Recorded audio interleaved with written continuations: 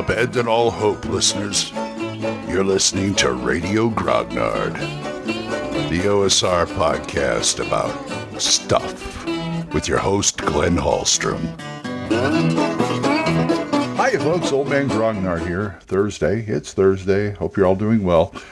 Got a game tonight, I believe.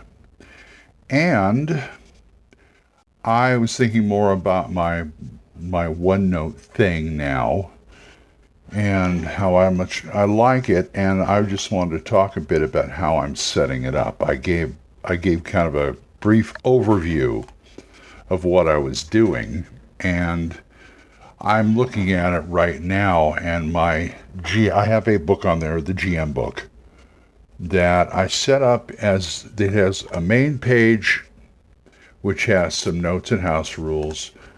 It has a tab, it has a section for every game system I use, as I said. And I just started one called Resources. I didn't really start, I've been working on it for quite a while, because I love tables and charts, anything that'll fire my imagination.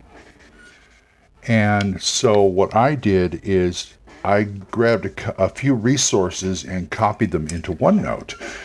And the cheat sheet idea I got from Sly Flourish, Lazy Dungeon Master. In fact, you'll find that cheat sheet on his website, Lazy DM, I think it is. I'm not sure. Just Google it. But you find he's just got a 2-page. I printed it out double-sided a while back, and now I just put it in here. And it gives you names, NPC traits, NPC occupations, adventure seeds, forbidden artifacts. And they're just numbered 1 to 20 mostly. And it's just, this is the kind of thing I love. What else did I put in here? I've got 3 pages in here of NPC stuff. In fact, it's NPCs 1, 2, and 3. And it's the same thing. And I got these out of a copy of, what was it? One of the few things I like about Pathfinder, the Game Mastery Guide. That is a very, very good book to have because it's loaded with tables. And I've got things like NPC backgrounds and goals. I got a lot of NPC stuff out of these books. I also got NPC occupations and secrets, rewards for heroic deeds. What else do we have here? Random adventuring party name generator. I think I'll have fun with that because some are really ludicrous. It's a percentage based chart. My next page is dungeon tables 1 and 2, like things you don't think about, like places to find dungeons, types of dungeons, mundane room characteristics, exotic room characteristics, and 100 pieces of minor and major dungeon dressing. I believe I got that out of the Game Mastery Guide too. And then lastly, I pulled out the random dungeon generation appendix out of both 1E AD&D and OSRIC. And I want to try these two out and see if they work, which one works better, and maybe I could use them together or something like that. But this is the kind of stuff I load up in my OneNote on, for the basics. Then I have like campaign notes and stuff in the separate sections. This is my role-playing game laboratory, where I will just start looking at charts. I don't even want to play it, make a dungeon or something. I'll just start rolling on about where I can find a dungeon or this, that, dungeon dressing. It's got all these kind of charts, NPCs. Maybe I want to put a couple of NPCs in the dungeon. I start rolling up NPC stuff and see what I come up with. Anything that will fire my brain. If they get too specific. And also, I always feel that some charts, you're going to run out of stuff. You're going to say, oh, I used that before. Well, maybe you did. But maybe you can tweak it. Maybe I can tweak it into something different. And keep in mind, these are for portability and ease of access. I've got it in OneNote. I do have, I have tons of things I can make an adventure out of here. I've got the Tome of Adventure Design, the Central Casting Dungeons, got the new Big Dragon stuff, the D30 charts, and other things like that, the toolbox books.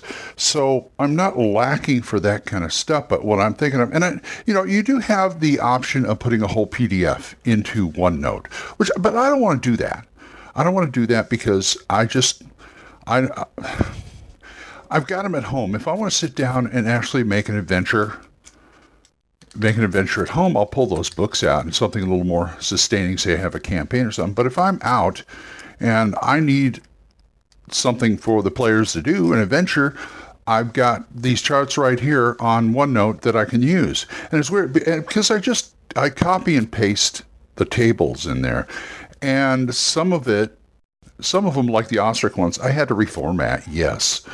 But it was a real easy reformatting. One thing I like about OneNotes is you can make Insta tables, because if you paste a column of it's a 1 to 20 chart, and they got 1 to 2 this, 3 to 6 this, 7 to 10 this, and they're spaced. All you have to do is go to where, like, between the 1 to 2 and what it is, I go backspace and I hit the tab button. Boom, table cells.